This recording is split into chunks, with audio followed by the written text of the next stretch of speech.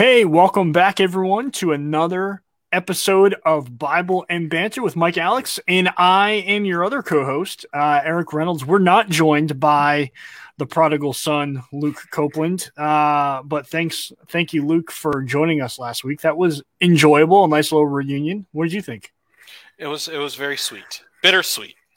It's like a little tease. It was. We hope to have him back at some point soon. We don't have any plans for it, but he has a standing invite. That is true. Does he know about the standing invite?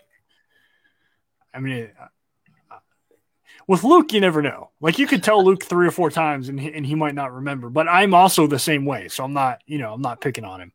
Mm-hmm. But it was, I talked to someone on Sunday from my church who watches the show, and they're like, man, not that the show is bad, but when Luke's there, it really helps tie everything together. It really, I don't know what it is, man. He's almost like the grease. He greases the skids for us. I don't know. Yeah. I hear you. Yeah. So we miss you, Luke. We miss you. How was your Thanksgiving?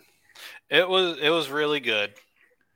It was really good. We kind of had two because Erica's family, we had to transplant the day and do it on a different day. We did a little friendsgiving on the actual Thanksgiving day, which was a blast. It was a lot of fun. And then we hosted her family on Saturday for our family Thanksgiving. So you had a Thanksgiving for the people that you wanted to spend time with, and then a Thanksgiving for the people you had to spend time with. Is that what you're? Yes, but I'm not saying that I didn't want to spend time with her family. So it was a had to and wanted to mostly. Okay, nice save. You know, I didn't mean to put you on the spot there, but I guess I did.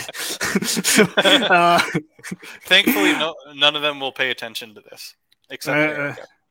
Oh well, and she's anyway. Yeah, moving on. So who cooked? Everyone took a little bit. The Friendsgiving, my good buddy Derek is his name, and his wife did a lot of it, and we contributed. He cooked the turkey, we provided the turkey, but we brought some other things. I can't remember what. And then for our family one, Erica made a cheese board. What do they call those? A charcuterie board. A charcuterie board. I thought it was charcuterie. I think it's charcuterie, but we can agree to disagree on that.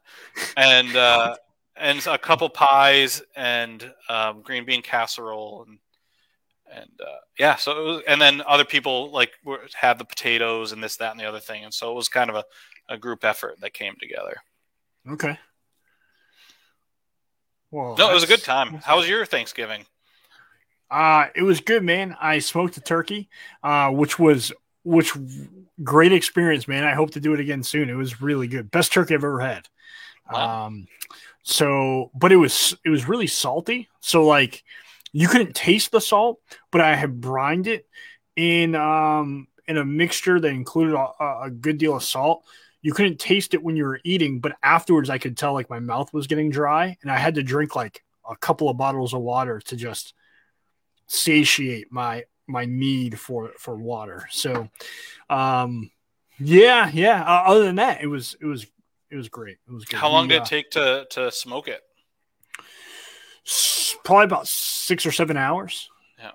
So I pretty much spent the day, I let it sit out there for a little bit and then went out and smoked probably 2 or 3 cigars while smoking the bird, and made some phone calls and text messages for, happy Thanksgiving. So, yeah, all that. It was good. You didn't call me.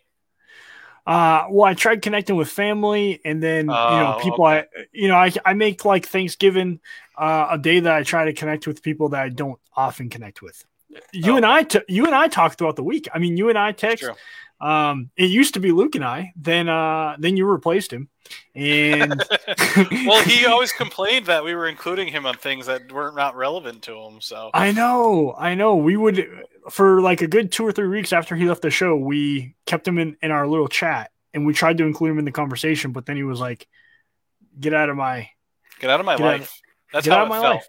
That's how it felt. It may not have been meant, but that's how it felt. Yeah, we're still not over it, clearly, because we talk about Luke for nearly every episode. We've got some unresolved detachment issues. I have abandonment issues. Yeah. I had to go see a psychologist a couple of weeks ago. I had to get evaluated and what, not anything like super bad or anything. I go regularly. I say regularly, like every couple of years. And I'm sitting there and he's just like evaluating me and be like, okay, you still have this stuff. And he's like, yeah, you really could benefit from counseling and unpack. And I felt like really good afterwards. And I was like, yeah, but I just don't have the time, man. Facts. So, yeah, it's true. Yeah. So I'm sure I could probably get over some of my abandonment issues if I made my mental health a greater priority.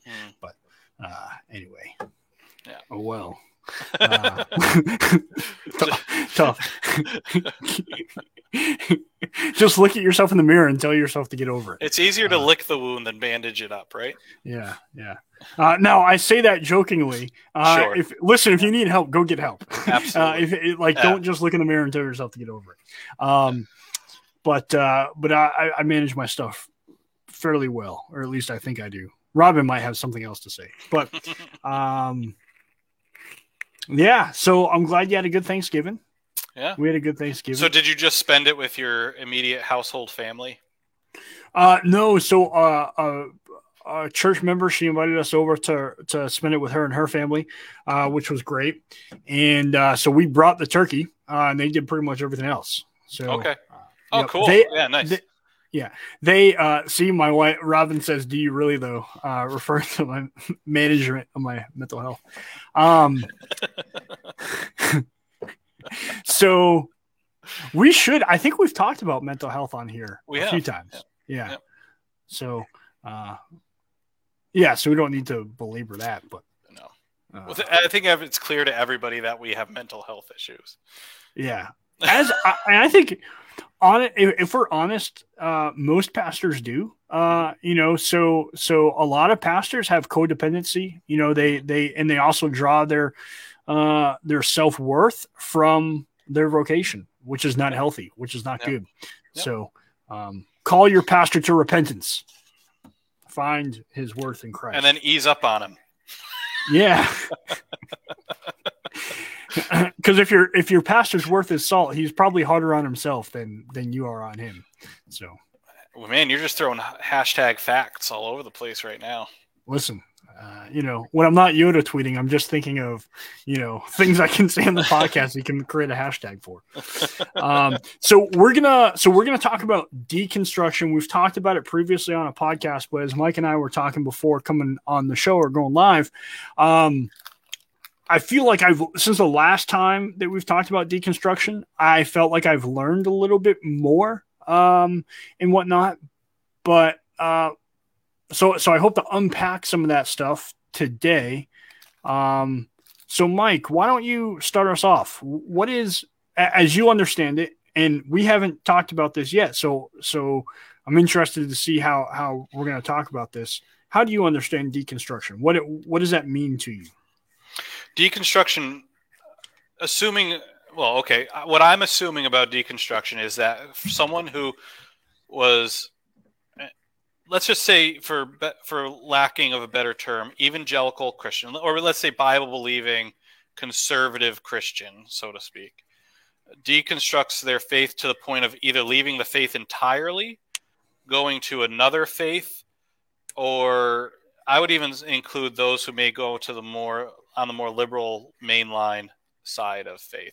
And so whether that happens over a period of time or, and most of the time, I think it happens over some sort of period of time, whether they can, pinpoint certain things or times, but it could happen like an event happens and you just become done. But I would even say if your response to an event or a thing says you're done, then it was probably a process. But basically deconstruction is basically your faith becomes deconstructed, that it changes to the point that it no longer holds water, holds weight as a foundation for your life. Okay. So essentially, to boil all that down, Mike's take is deconstruction is deconstruction. So did they teach that at Gordon Conwell as a No, master we of divinity? really didn't talk about it. I'm just kidding. So so I think that's helpful. Let me build on.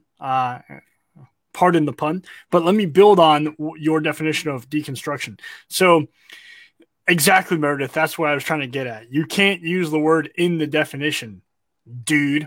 But let me create a picture for you. So think of a house, right? In whatever house you might have already, you've built this house or it was built for you, whatever that might be. Deconstruction is kind of the same way as far as the faith and culture is concerned.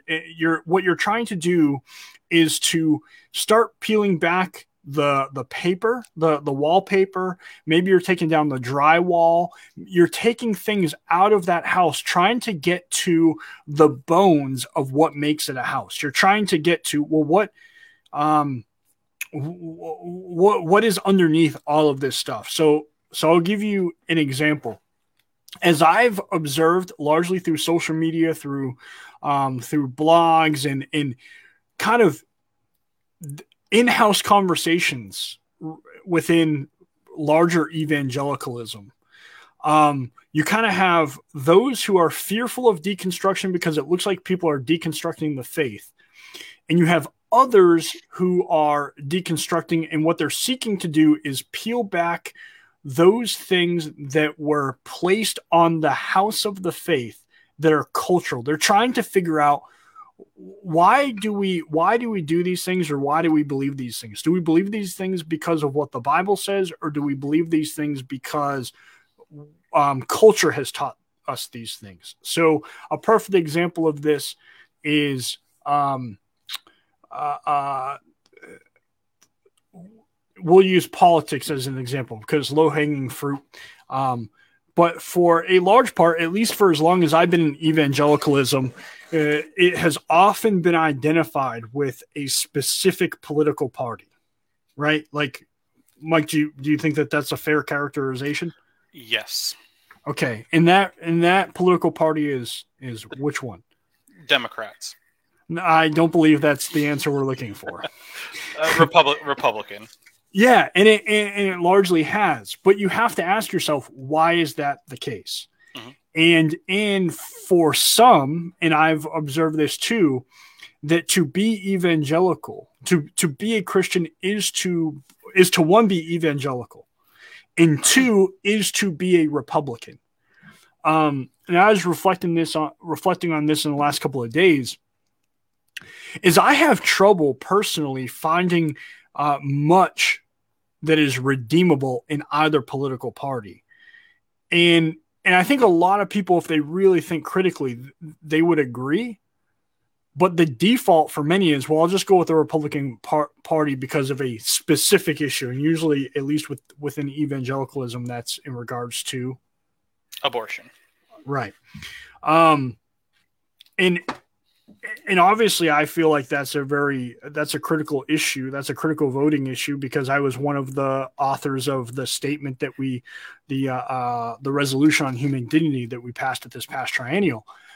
However, aren't there some other things that are also important that maybe a different political party is more passionate about or more serious about, or at least they say they are? Because honestly, I don't think the Republican Party is very serious about abortion at all, but that's neither here nor there. What are those eyes for? I'm just saying you're gaining some enemies here, buddy. I don't disagree with you, but I don't think that that's controversial. I don't like it's it really shouldn't be. Let me just say it shouldn't be a controversial statement. So I think when we start talking about deconstruction, we're talking about, well, why is it that I feel compelled to vote for the Republican Party? Why is it that I feel compelled that I can't call someone who's in a mainline denomination a brother in Christ or anything along those lines? Why? It's not saying that this isn't the best case or that you shouldn't do this or whatever. It's saying it's essentially asking the question, why is it? Is it because of the scriptures or is it because of culture? Has there been a culture built around Christianity that's not biblical, but instead it's something other than biblical? It's man-made. And so as we look at deconstruction, I think it's important for us to really get down to, I think deconstruction can be, when you're talking about deconstructing the culture surrounding the faith, I think that can be a good thing, because what you're trying to do is get to the heart of, what does the Bible say about how we are to practice these things? How are we to understand these things? And I think that any honest expositor and exegete of the Word of God, it's foundational when they teach you how to study the Bible. You live in your own context. The Bible is written in its own context. You are to find the theological principles in the original context, the historical, grammatical context of the scriptures. Find that theological principle and then bring it forward to today. How does it apply? And how it applies today can have some variance depending on your context, as long as it stays to the truth of Scripture. So a lot of times, what a lot of people have, what I've observed is, we've treated our interpretation of Scripture as inerrant, as without error, rather than Scripture itself being without error.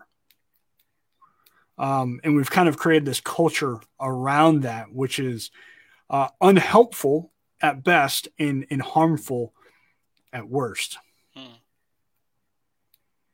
So here's another example, Mike, that you and I would be familiar with, because we're on Twitter and all this other stuff, and we observe what's going on in popular evangelicalism. There's been rampant sexual abuse in the church for a long time.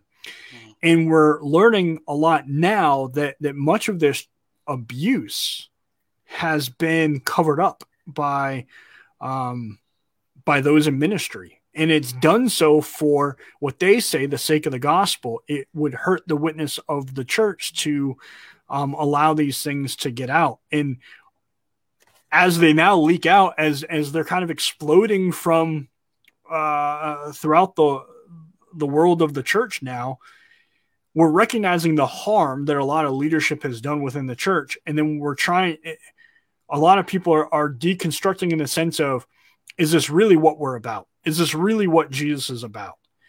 And on one side, you have, I think, the people that are trying to hold so tightly to things that as soon as you start asking questions, they anathematize you. And then you have others who say, well, throw the baby out with the bathwater, get rid of the Christian faith altogether. Because if the Christian faith were true and accurate, then these people who've been, holding closely to what they claim to be the gospel would have been honest and forthright with what had happened, rather than try to bury it. Mm-hmm.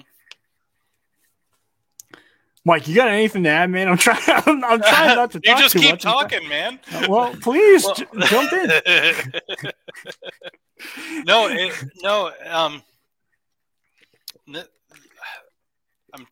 I want to figure out how to say this, because I don't want to unnecessarily offend, but I do want to challenge us. I read a few months ago an article about how, especially on social media, how they've done studies that either whether you're liberal or you're conservative or whatever, what happens oftentimes when you read an opposing view, if you're not reading that to learn, it often just hardens you in what you already think, even if it has good arguments. And so I was just talking to an elder in my church last night as we were hanging out, and he was exclaiming, and I was agreeing with him, that it's hard to know what is true today, especially as we think about, in the context of COVID and this, that, and the other thing. And he's like, the reality is it's hard to know what anything is, but also people don't realize that they have biases, that they've been conditioned to have biases on all spectrums, all sides of everything. And so I was agreeing with him, and he was just saying, and he was like, for example, so like I've been conditioned to think when so-and-so says something, it must be right. And I've been conditioned when so-and-so says something, it must be wrong because they're conservative or because they're liberal, rather than going. And so the solution to that is hard. Trying to come to things with a clean slate, you can't, but knowing your biases. So if it's unfortunate that many Christians have a bias saying, oh, it's on Fox News, so it must be in the Christian's best interest and must be right. Whereas the other side would say, oh, it's on Fox News, it must be wrong, which both of those are either true or not true. And it can be the same thing. The Christian might say CNN or mainstream media is wrong, but we need to, get a plethora of information before we throw those types of things out, because we have to understand, whether we realize it or not, we've all been conditioned by circumstances, by upbringing, by whatever, to automatically think, oh, so-and-so is saying it, so it must be true. Now, that doesn't mean that you come to everybody with suspicion or skepticism or whatever, but recognizing that, I even any good pastor would tell this of their church. When I'm preaching, when I'm teaching, look to the scriptures. Don't just automatically say, oh, he's a pastor, he must be right. Right. And that, it's, the old adage is be a Berean, look in the scriptures, check out what Paul is saying, and does it add up? And we've kind of lost that, not necessarily when it comes to the scriptures, but we've lost that when it comes to engaging the culture. And how the Bible intersects with governments and cultures and all of these things. We've kind of just said, well, Fox News is on our team, and CNN and all those others are on the other team. The Drudge Report's on our team, and all those others are, Apple News is on the other team. And, they might have a more liberal bent, but let's try to get a fuller picture and try to at least at minimum, try to understand what the other side is saying and thinking. And that's one thing I've had older people say in the church, I had to get out of leadership because I just wasn't understanding where people were coming from. And I was like, and my thought is, well, try harder. Don't just let things keep going and then just check out, but try to sit down and understand. Don't just check out because things are too hard to, navigate, and things are just changing too quickly because you don't think that way. Yeah. But it's hard work. It can be real demoralizing for me trying to navigate it. I mean, I remember lamenting with some pastors that the past 2 years, especially at the beginning of the whole COVID thing, was trying to explain to each side the other side of why people are saying this, why people are doing that. And now we've kind of just gotten away from trying to explain to just hurling insults and fear mongering on all sides. But yeah. And I think that's a lot of what people deconstruct over is the lack of willing to sit down and try to understand because of fear of what that could do to our own faith. Yeah. Well, so two things. One, I recently read something about how some church leader, I forget who it was, but they were speaking anecdotally, and they said that about 80% of the pastors they talked to, that the challenges they face in ministry right now and have for the last couple of years has been that they're realizing that they have very little say and very little influence as to the practices and beliefs of their church. The ones who hold the most sway in their church regarding teaching and regarding practice is essentially the news. So they are being essentially catechized by whatever news source they imbibe, and you have very little say. And for many, it's like, well, what's the point of, if I'm supposed to shepherd people and I don't have the opportunity to shepherd people because they're being shepherded by Tucker Carlson or Rachel Maddow, then I can't be effective, right? And I think so all that to bring to the church member, I think a lot of the people that are going through this process of deconstruction, and I've gone through some of this myself, and not, and I mean in the best of ways, not the worst of ways, in trying to really think through, why do I believe what I believe? Do I believe it because of the scriptures, or do I believe it because I've caught this through the different churches I've served with or the different people I've listened to? How much has culture, either conservative or liberal culture, or just pop evangelicalism, how much of that have I learned through it being caught rather than learning it from the scriptures or through study of theology? So I think for a lot of people who are in the church, a lot of Christians, they're going to look at how much their brothers and sisters in Christ are being affected, being shepherded by these. They're not really news. I mean, it's hard to even call, say, an MSNBC or a Fox News a news source. They really are more like propaganda machines. How do I know that? I was an intelligence professional for 8 years in the United States Army. We learned things like propaganda and all that. That's what a lot of this is. So they're essentially being shepherded and taught from a propaganda source, and as a past, and they recognize, like, there's not much to be said. They're like, people are unwilling to have a conversation. They're willing to have a shouting match, but they're not willing to exchange ideas and to think. Sort of like, well, does that mean everything's been a lie? I mean, I've been to church with these people for the last 30 years, 20 years, 5 years. I was raised here, this or that. And you go, and these people have been so easily persuaded by grifters and swindlers. How can I trust anything that they've taught me? Well, man, and so you're having this crisis, this faith crisis that a lot of people are going through. And that's incredibly challenging. And I think I'm reading a book called The Celtic Way of Evangelism.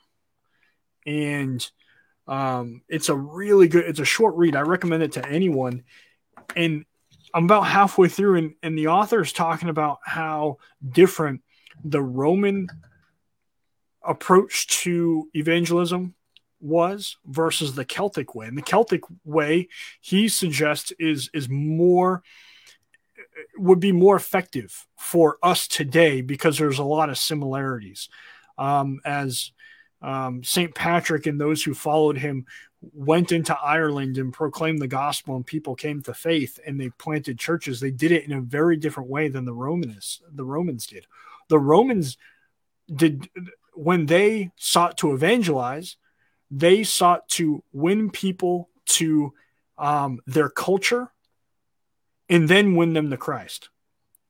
The St. Patrick's way was to win them to Christ and help contextualize what it meant to practice the Christian faith within their own context. And he received a ton of pushback. The ones who followed Patrick received a ton of, they were almost like the redheaded stepchild within Roman Catholicism at that time. So there's a lot of helpful stuff there, because I think that today we are a lot similar to that pagan culture that the Celts were in at that time, where we don't have we have cultural Christianity within cultural Christianity, but by and large, our culture as a nation is no longer quote unquote Christian. And to be honest, I'm not really sure our culture as a nation was all that Christian to begin with. So I think we have the opportunity to share Christ and to see how those practices take shape in the culture in which the gospel finds root, you know? Yeah. Because it kind of fleshes out a little bit what I've been thinking lately, just about apologetics and evangelism and everything, because I follow somewhat this guy out of California, Preston Sprinkle, who does a lot of work on LGBTQ stuff. I thought he was in Iowa or Idaho. I thought it was California. Maybe it's Idaho. I don't know. But he does a center for sexuality, something research stuff. I listen to his podcast sometimes. Yeah, no, he's a solid guy. You know, agrees with like he's a bit edgy in areas, but he at least affirms, you know, biblical, you know, one man, one woman relationships and everything. But he put out a video a few years ago, you know, of the different people's experiences with the church as they've wrestled with their sexuality and everything. And I just remember one woman's story was coming in. She sat with her pastor and confessed to her pastor that she was having, you know, transgender feelings and everything. And according to her side of the story, the pastor promptly walked her to the door and asked her to leave. And assuming she's being truthful about the story, that like just flabbergasted me. I'm like, the last thing we need to be doing is just kicking people out that might be coming to you to confess a struggle. Mm-hmm. You know, and walking that painful walk of what it means to struggle with that and what it means to repent of whatever needs to be repented in that struggle and everything. Yeah. But the last thing is we don't need to be walking people to the door. You know, for people truly struggling with that, I'd much rather walk a person to the door that thinks they've earned something within the church and you know, and thinks they're entitled to something. But somebody who comes and sits and really wants to confess and wrestle through things with me, man, that's my jam. That's the pastoral work. Yeah. That we're here for, and to show that opportunity and struggle and mess to the door, it really broke my heart. And so it's what I find in a lot of these deconstruction stories is it's not just theological, but there's a lot of relational ins and outs and twists to it. Mm-hmm. The one thing that I just often see is they run into somebody, or they themselves are dealing with, you know, something internally, relationally, that doesn't quite jive with what the Bible's teaching is. Mm-hmm. And so in many ways, it's easier to jettison what's difficult relationally than it is to try to understand and live by the scriptures. That would be the less pastoral way to maybe put it. You know, because I think of one of the more recent ones was, I don't know if anybody watches Rhett and Link on social media. They actually started off in What's in the Bible with Phil Vischer, doing songs on his puppet shows or whatever. And then they got a big social media, and a few years ago they shared their deconversion stories. They worked with Young Life, and they were thinking about becoming Young Life leaders, yada yada yada. Then they got famous on YouTube or whatever and moved out to California. And the piece that they wrestled with was they started to work with and hire LGBTQ people, and they felt bad that they thought their religion meant that they had to hate these people. And I'm like, well, there's your problem. Christianity doesn't tell you to hate the LGBTQ people. It might say not to affirm their stuff and everything, but it certainly doesn't teach you to hate them. Gosh. Right. You know, so there's a misunderstanding there, but at the same time, it's tough to love someone and not affirm them. That is a difficult aspect of faith. And what does that look like in the church, in the working relationship and everything? And so I often find that people deconstruct because they're not just theologically, well, and that's a theological issue as well, but also because of the day-to-day, how do I navigate in a difficult culture where the Bible runs up against?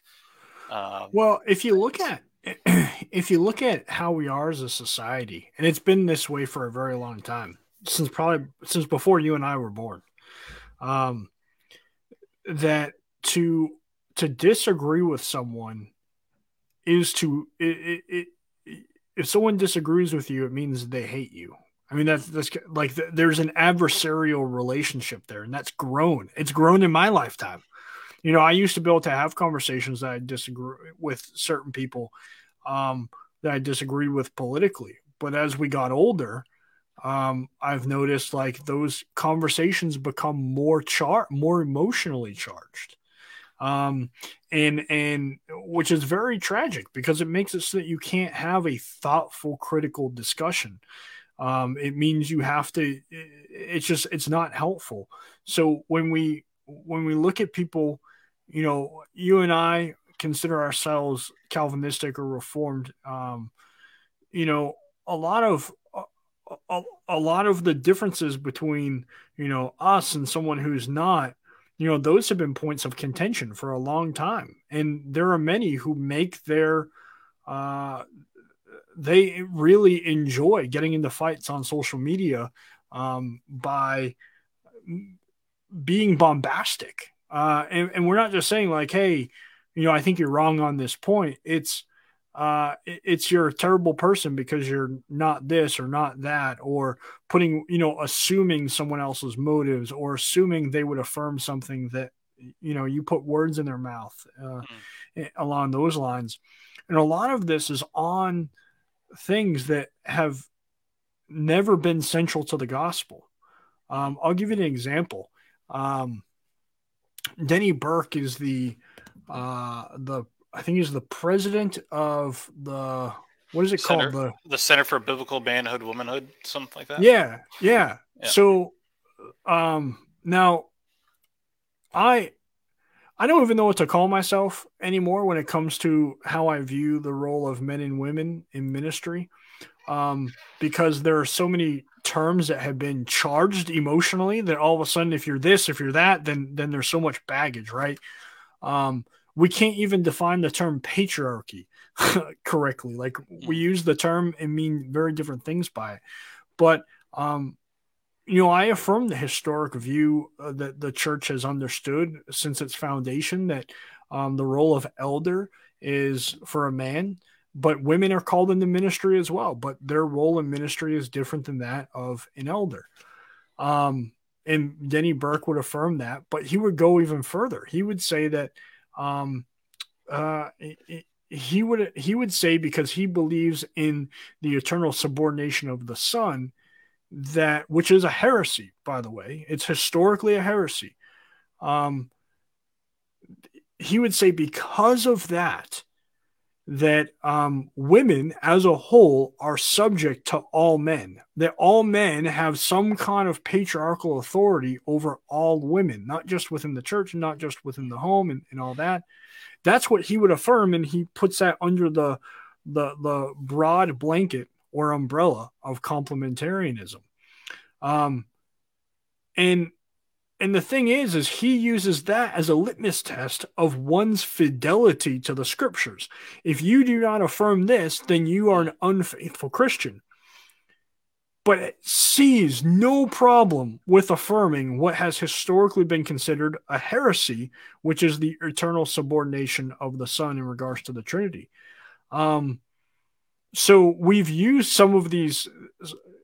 It's folks like him, Denny Burke, and some others who are affiliated with him, some who are in that camp, that have done a lot of grave harm within the local church and parachurch organizations that have worked to sweep sex abuse under the rug, not just sexual abuse, but other kinds of abuse, abuse of authority, domineering type authority, things that people should not be elders and pastors of churches for, people that at times should be prosecuted for when the acts are illegal. You look at that situation and you go, I understand why people are no longer calling themselves evangelicals. I understand why people are really taking a hard look at what they believe and trying to assess, is this cultural or is this Christian? Because I don't believe those two things are necessarily the same.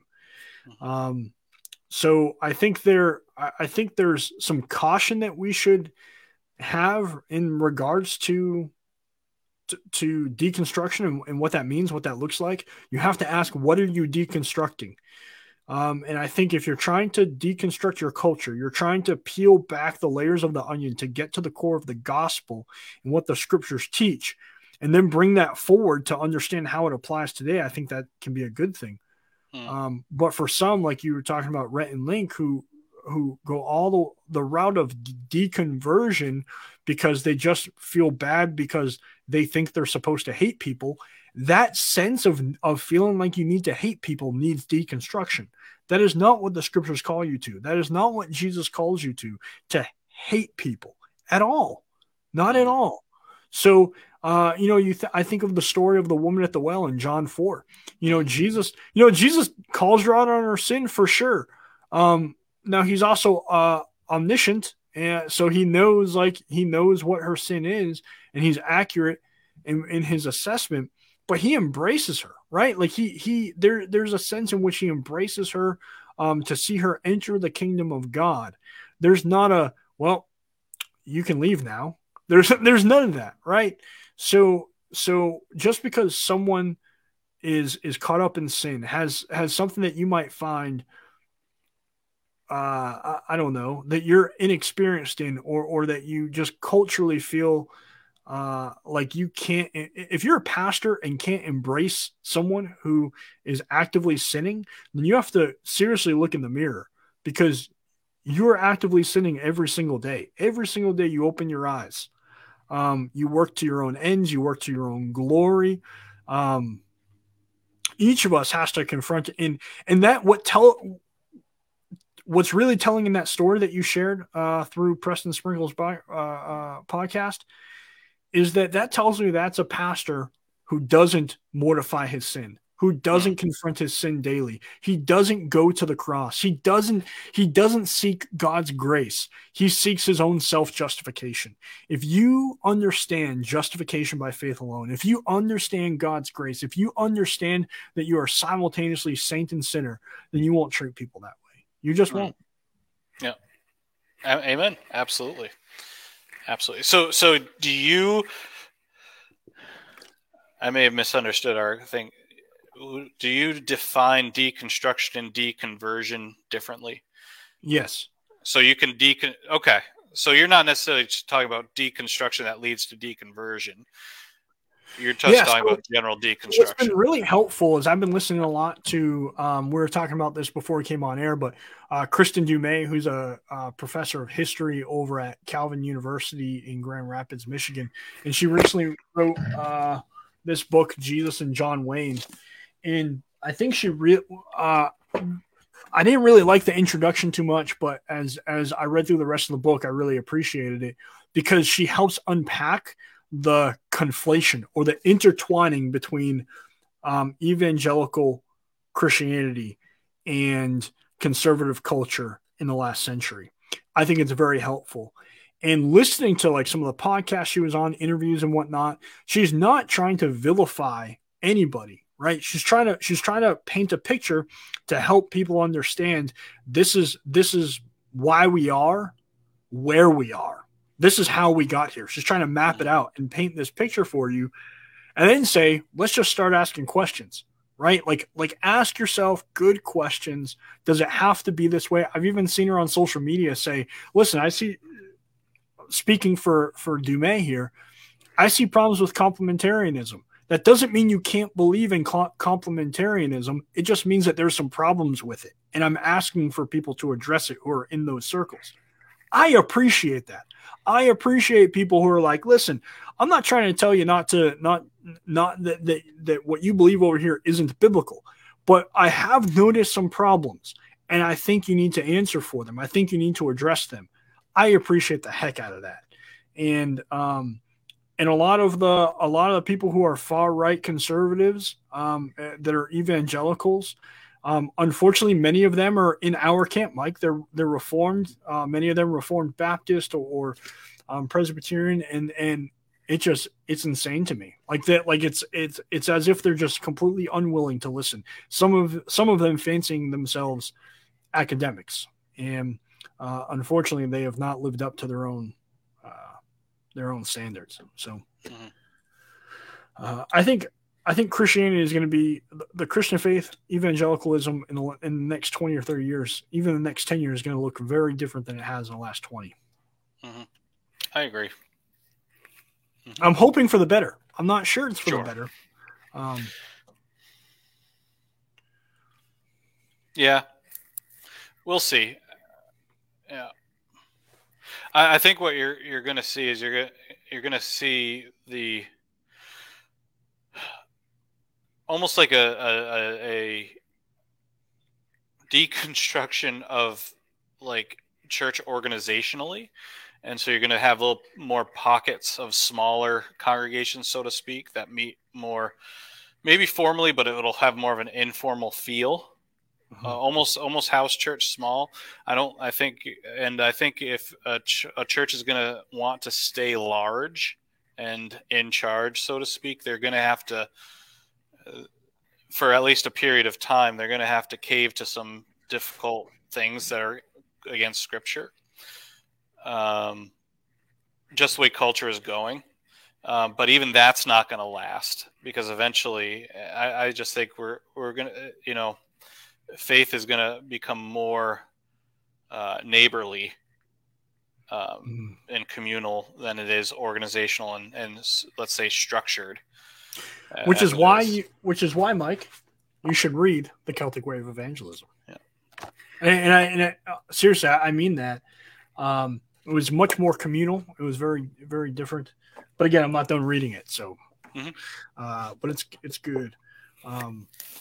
Community is huge, man. I mean, you and I were talking before coming on air about how someone you were reading, you said it was Sky Jathani from the Holy Post podcast, was critical of how we've become a sermon-centric church gathering, and how you wanted to push back a little bit against that, though affirming some of it, or at least I said I would affirm some of that.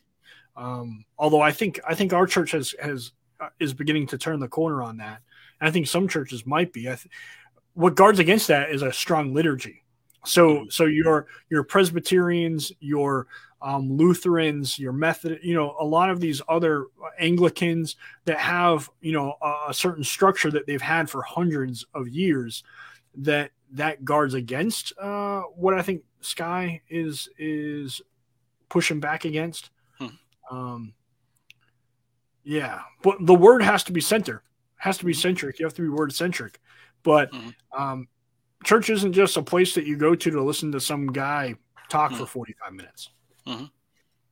Yep, absolutely. I agree. Talking about talking for 45 minutes, I've been trying to listen to your church's sermons, man, and you guys aren't posting them anymore.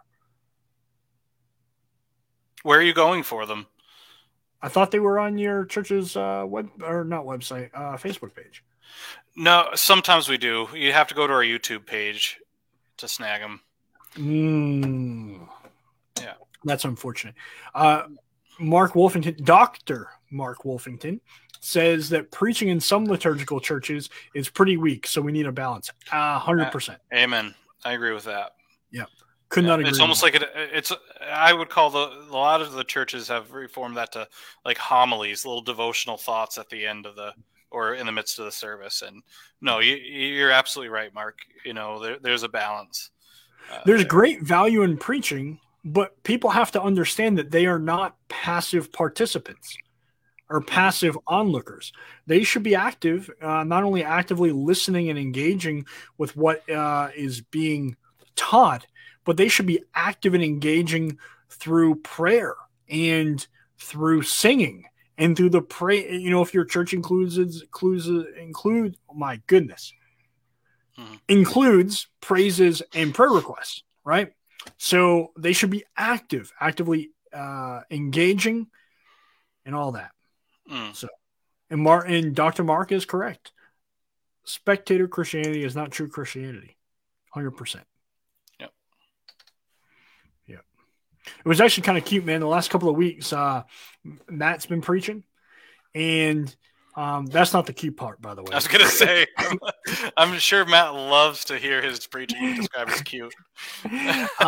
No, he's solid, man. Dude, Matt's great. I'm just hoping no churches try to look up our church and look up him and see his sermons and try and snag him, because the dude, we need him. He's awesome, but.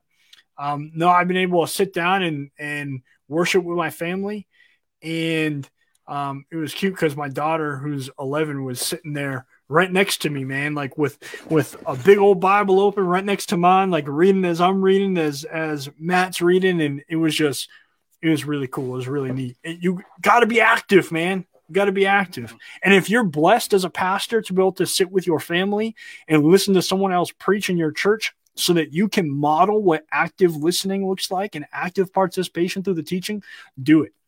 Do it. Mm-hmm. So, yeah. Yep. That's it. Nice job, buddy. Nice job at what? Being you. You're just good. You're good at everything you do. No, that's not true. We talked about that before coming in.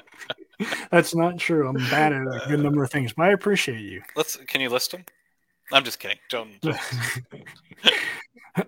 You know what? I can't think of any. I'm bad at. It's kind of like a job interview. You're going for a job interview. They're like, "So, what are your greatest weaknesses?" And you got to turn those weaknesses into positives. I just care too much. Okay, I care too much. I work too hard. Yeah. So, nice. I'm trying to think. I'm kind of done talking about deconstruction. Is there some positive stuff we can talk about? Like I want to be happy today. Make me happy. Can you make me happy, Mike? Give me something good. Tell me something good.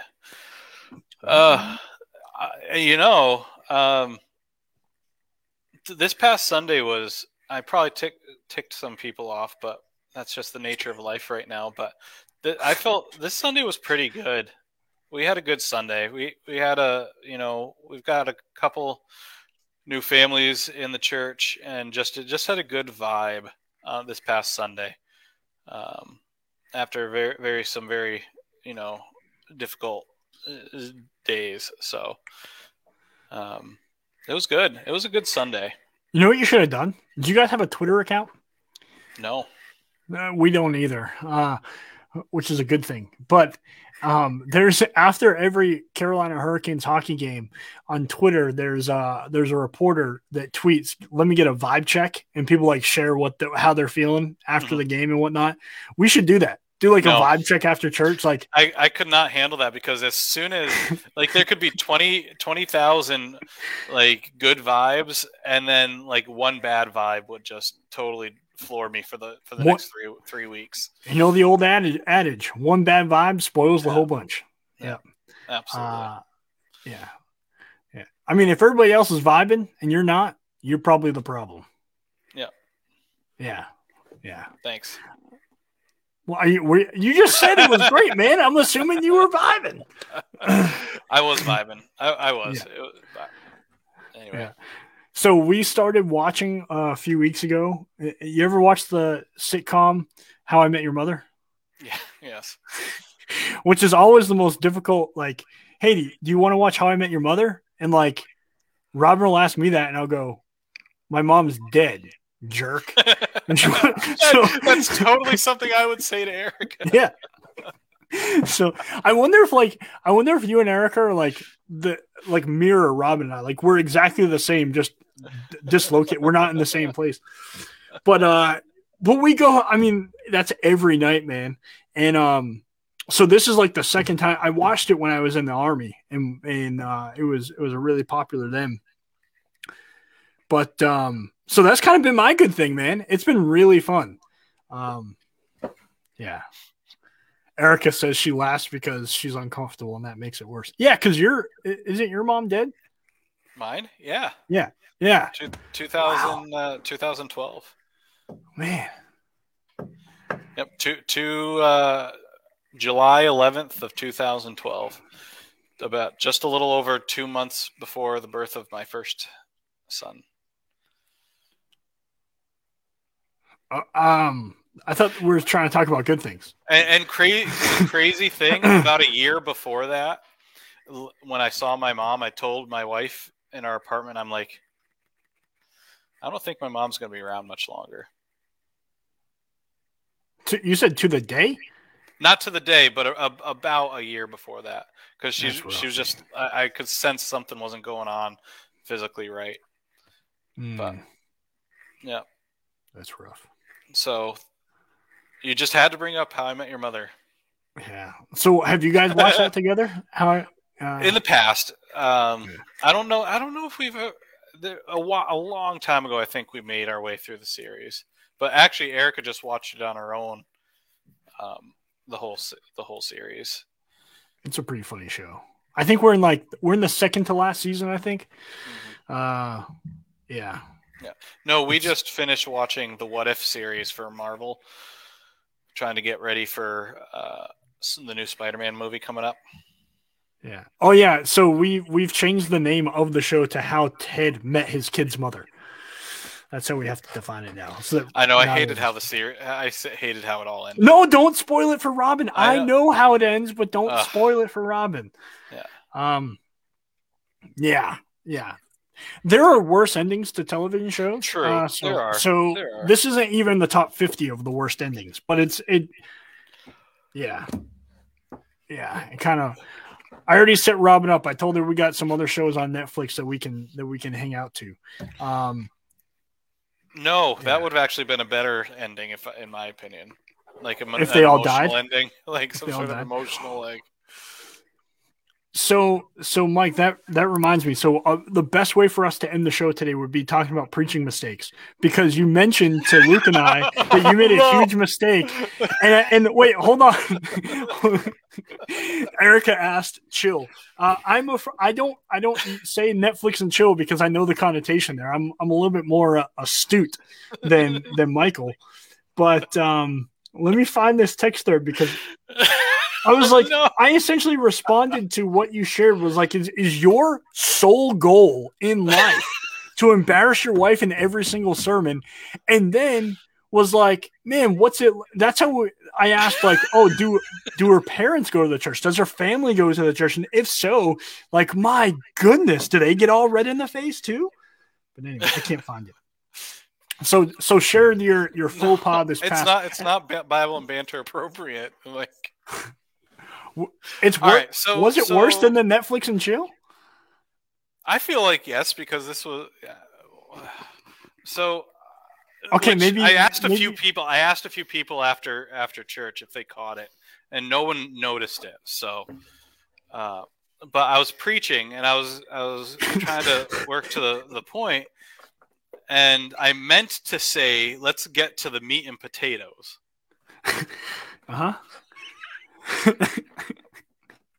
Wait, let's just leave everybody in suspense. They can go and listen to the sermon. They can go listen to the sermon. It was this past Sunday, right? Yes. Yeah. So just assume that way no one will feel bad if it wasn't appropriate. They can go and listen if they want to. But just know that Mike accidentally meant to say meat and potatoes, but said something different that came off or sounded bad. And Joanne, our executive assistant, administrative assistant. Yeah. There should be. So in some churches, this is actually pretty common from my understanding and listening to other folks in the Black church, that they have someone called an armor bearer. And it's someone who like holds the jacket and like is kind of like a personal assistant to the pastor. And like, I'm wondering that if in your church, again, in the Black church, they refer to the pastor's wife as the first lady. If your church should bring someone on staff that can be the first lady's consult, essentially, to kind of be there for her whenever her husband, says things inappropriate from the pulpit. That would probably be helpful. Yeah. So a couple of weeks ago, I want to share with you my own faux pas because it's probably worse than what you said. So most of you know my time in the Army. I tell people when I was 23 years old and in the Army, I was very skilled at using certain profanities multiple times in a sentence and in dialogue in multiple different ways. I'll let you imagine that for a moment. But there's also cultural terms and phrases that were common in the Army and are even common outside the Army that, to me, coming into the church, I don't understand. I don't know if they are okay to say or not okay to say. I just don't know. And then sometimes I'm saying something and have to stop because I realize this might not be appropriate to say. And because I'm not a manuscript preacher, my church has to deal with me sometimes starting a thought and then stopping the thought and saying, hey, I'm sorry, this probably isn't appropriate. I didn't realize it when I started. Anyway, a couple of Sundays ago, I used the phrase, you can hope in one hand and do something in the other, but I'm not going to finish that one. You guys can fill in the blank. And I got like all red in the face because I had to like stop for a moment and like collect myself because like I almost just like cussed in front of 100 people, and a bunch of kids and whatever. And I didn't intend to, like, I wasn't trying to be cool. I wasn't trying to, like, it was just, that's a common phrase. I don't use that phrase very often. I might think the phrase, but I don't often say the phrase in mixed company or any company rather. But so you're not the only one, Mike. It happens to all of us. Yeah, it happens to the worst of us. Mm-hmm. Yeah. Yeah. No. Hey, you know who was there for that sermon? So you could ask him. Natty B. Bickford? Yeah. He was up visiting the family. He had to endure a sermon from me. Oh my! Did he give you his critique yet? No, he was very kind. His family's very sweet. Uh-huh. He's got a very sweet family. So no. Yeah, because his father's an elder of your church, right? Correct. Yeah. Yeah. Yeah, Nathaniel's great. He is very kind, very gentle, very, very intelligent. I always appreciate him critiquing everything I do. He's the reason I have to go see a psychologist. Hey, but my sermon series is I'm preaching through hymns of Advent, and so each week I take a Advent hymn. You're preaching through hymns? Basically getting to like the point in the theology in Christmas hymns that are in our hymnal. And so we went through of the Father's love begotten, which I never really realized was an Advent hymn, and going through the history and the teaching of it. And I referenced the Council of Nicaea and the creeds. So you'd be real happy.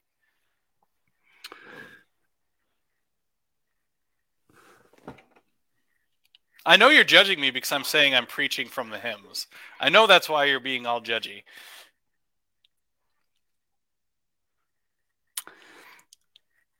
My deceased mother once said, if you can't say anything nice at all, don't say it. If you can't say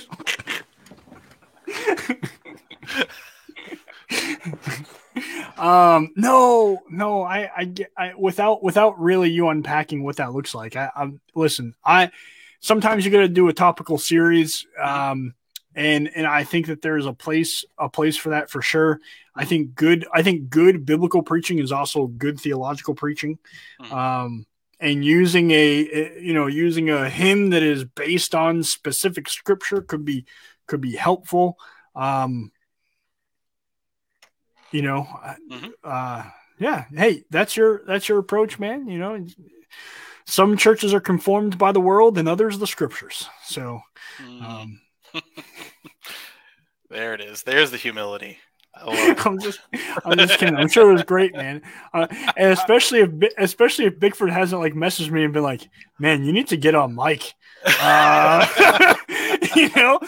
I'm sure if Bickford was like offended, he would have been like, "You need to get on your man." Like your boy's messing up over there. But yeah. Well, as my wife says, wait, hymns aren't scripture, and that's actually why I'm going through them to say, are these things even that we're singing scriptural? Are we even thinking about what we're saying, even if we've done it for centuries? You know the greatest hymn of all time? What's that? What do you think is the greatest hymn of all time? Of all time? Oh, yeah, God. What's your favorite hymn? My favorite hymn? Like if you had one choice, like one banger, give it to me. Probably Before the Throne of God Above. I don't know if I've heard that one.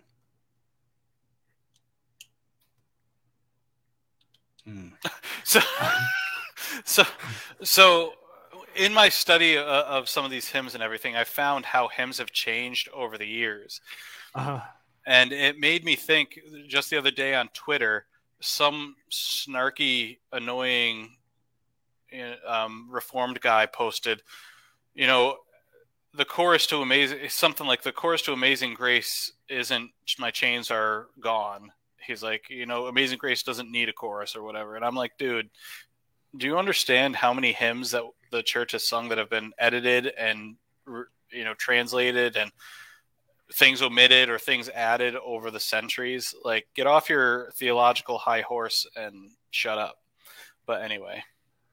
Yeah, these basic Reformed guys who sit around drinking whiskey and craft beer all day while smoking their pipes with long beards and flannel and their hipster glasses. So what's your favorite best hymn of all time? Dude, so literally there's only one hymn that almost every time hits. Mm-hmm. Actually, every time it hits, man, it almost brings a tear to my eye. And that is "A Mighty Fortress Is Our God." Mm-hmm. Written by Martin Luther. Or as my kids think of Martin Luther, they think of him as Martin Luther King. They don't know the difference. They haven't yet realized the difference between the German drunk monk and Martin Luther King, the civil rights leader. Yeah. So, yeah. Yeah, that's a good choice. Yeah. There's also just something about "Turn Your Eyes Upon Jesus" that hits me often. But anyway, no, "Before the Throne" is probably my one. But I don't even know what year it was written. I don't think it's as time tested as "A Mighty Fortress," but. And I don't know. I don't know anything about hymns and all. It's nothing I've ever studied, and not growing up in the church. I started off going to more contemporary church. So, right. Robin says something about our kids' teacher, that they don't know the difference. They're learning the difference. It's an easy mistake. Martin Luther and then Martin Luther King. The general populace talks about Martin Luther King more than they talk about Martin Luther. So it's to be understood. That's understandable. And it has more contemporary relevance. Though one could actually, I think TGC wrote an article like a couple of years ago that without the Reformation, there would be no America as we know it today. And I think they're right. They're like, without John Calvin, there'd be no United States. So you could say that Calvin, he obviously is a contemporary, but came a little bit after Luther. Calvin has a little bit more significance to the United States than Martin Luther King, based on that logic. So, right. Yeah. Yep. So that's it. That's all I got to say about that, Mike. Hey, have you made your arrangements for the Leaders Conference yet? No. Why not? Honestly, I don't remember. I'm not remembering. Mike, do you know who Matthew Barrett is? No. How are you on Twitter and not know who Matthew Barrett is? I don't know. What's wrong with you? Oh, okay. Do you follow? That'll take a whole episode. Okay? Do you follow Midwestern Baptist Theological Seminary? I don't think so. Do you follow Thomas Kidd? No. I don't even. What about Jared C. Wilson? Yes. Okay. So Matthew Barrett is a professor of Christian theology at Midwestern and wrote this phenomenal book, Simply Trinity, the unmanipulated Father, Son, and Spirit. This came out this past year. And it's a phenomenal work. Guess what, Mike? Are we getting it free? Everybody's getting a copy free, sponsored by Hickory Grove Advent Christian Church of Four Oaks, North Carolina. That's very nice of you guys. Yeah. So we worked with the publisher to get a discounted rate, and it is a phenomenal work. I'm super excited. So, essentially, if you love God, you should go to Everett Christian Leaders Conference because you'll get a free book in how to better understand who God is in His nature and His economy. So it's a relevant work. It's one that's it's incredibly important for today, especially in our context. One that is rigorously researched, but popularly written. So I'm excited to be able to give those out to everybody. Boom. Are you looking at the flyer, Mike? I am. Are you going? You're going, right? I don't know. I haven't registered yet. Although we've got our hotel room down there. So when's the deadline to register? I don't know. Yeah, I don't know. You have the thing right in front of you, don't you? The flyer? Says postmark by January 15th of 2022. Oh, I got plenty of time to to procrastinate. Yeah. The big thing is they only have limited availability down there for hotels. Someone told me they only have like maybe 20 hotel rooms. So that's like 20 or 25. And I think it's 2 per hotel room. So that's only like 50. Oh, but that's Groundhog's Day is on that, and I celebrate that privately. And how do you celebrate it? By reliving every bad thing I've encountered in my life. Oh, wait, that's every day. So Erica said you're going. So that's good. Why don't you bring her and the kids? That would be a disaster. Why?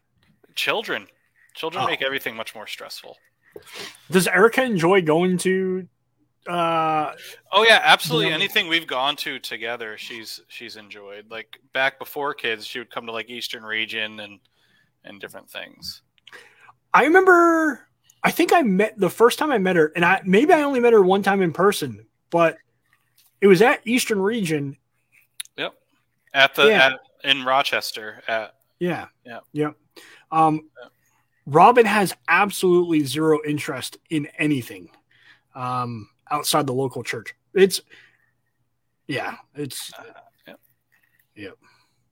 So, which is perfectly fine. She lets me nerd out and talk about whatever, and she goes, "Okay, go take out the trash, please." So, do your job, old man. But yeah, should be fun. Should be fun. There's plenty of time to hang out. There's plenty of time to, kick back and chill.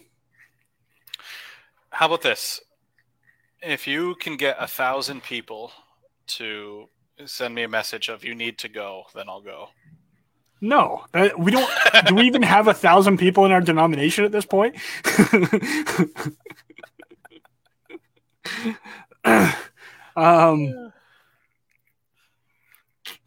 Mike, what is it going to take to get you to go?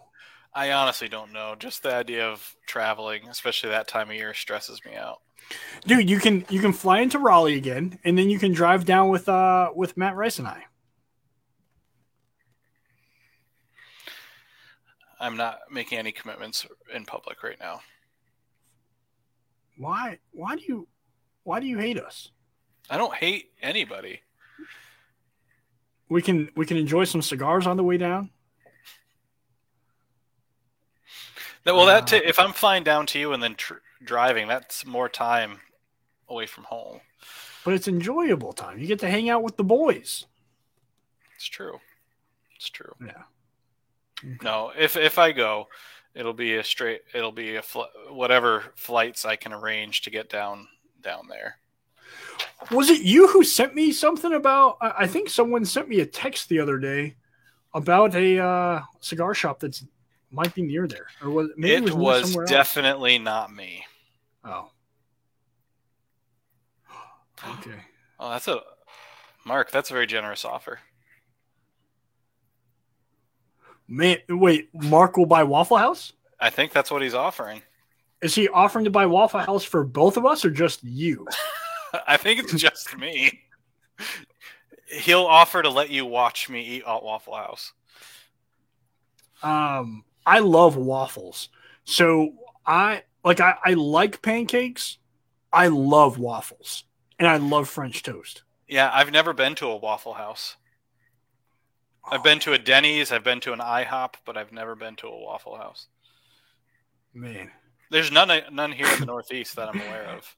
Mark said he's got to keep on. I can come. Yes, that's good. So see, you got to come, Mike. Hanging out with Mark is worth getting 1,000 people to tell you should go. Mark's his own army, man. Yeah. Mark, a graduate of Midwestern Baptist Theological Seminary, which is where Matt Barrett is a professor. Good stock from there. Huh? It all ties together, man. Yeah. Well, before we get off the air, you got anything fun? Anything nice to share? Anything? No. Do you? I don't think so. No. Okay. I think I'm talked out for the day. Me too. Now we can get off air. Now we can, go back to jibber jabbering and, talking smack about, I don't know. We don't really talk smack about anybody. There's no time in the day to focus on other people negatively. No. We should work. That's not true. We can find times to be negative. I've found. I'm not saying I'm not negative at times. The last few days I can't share on air, but there's been something that has been up my craw, man. Yeah. But they deserve it. So they deserve my ire. Yeah. But anyway, Mike, let's give the people a break. Thank you for joining us. We will see you next Tuesday for Bible and Banter. Maybe we'll get back to some of those suggestions for show topics. If not, you can send us your show topics. Most of you know how to get in contact with us either through Facebook or other means. So we'll see you guys soon.